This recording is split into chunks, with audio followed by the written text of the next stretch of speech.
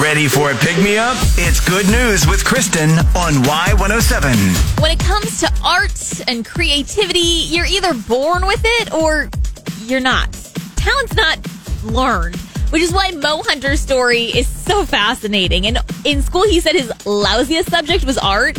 I mean, he described himself as having no artistic bone in his body. But in 2004, he battled viral meningitis and tuberculosis and ended up in a coma for a month. And when he came out, he suddenly had the urge to draw a character from a game. And he drew it really well, shading and definition. And his mom looks at it and is like, where did you learn to draw? He was so confused, and he asked his neurologist about it, who just told him to enjoy it. So he has. For the last 18 years, he turned his random newfound talent into a job as a self-employed carpenter. He creates and makes on a daily basis. He's even sold drawings and paintings. He even started writing. He wrote his own comic. Now he's working on a screenplay. He said, I'm just doing what my neurologist told me to do, and I'm just trying to enjoy it. Good News with Kristen.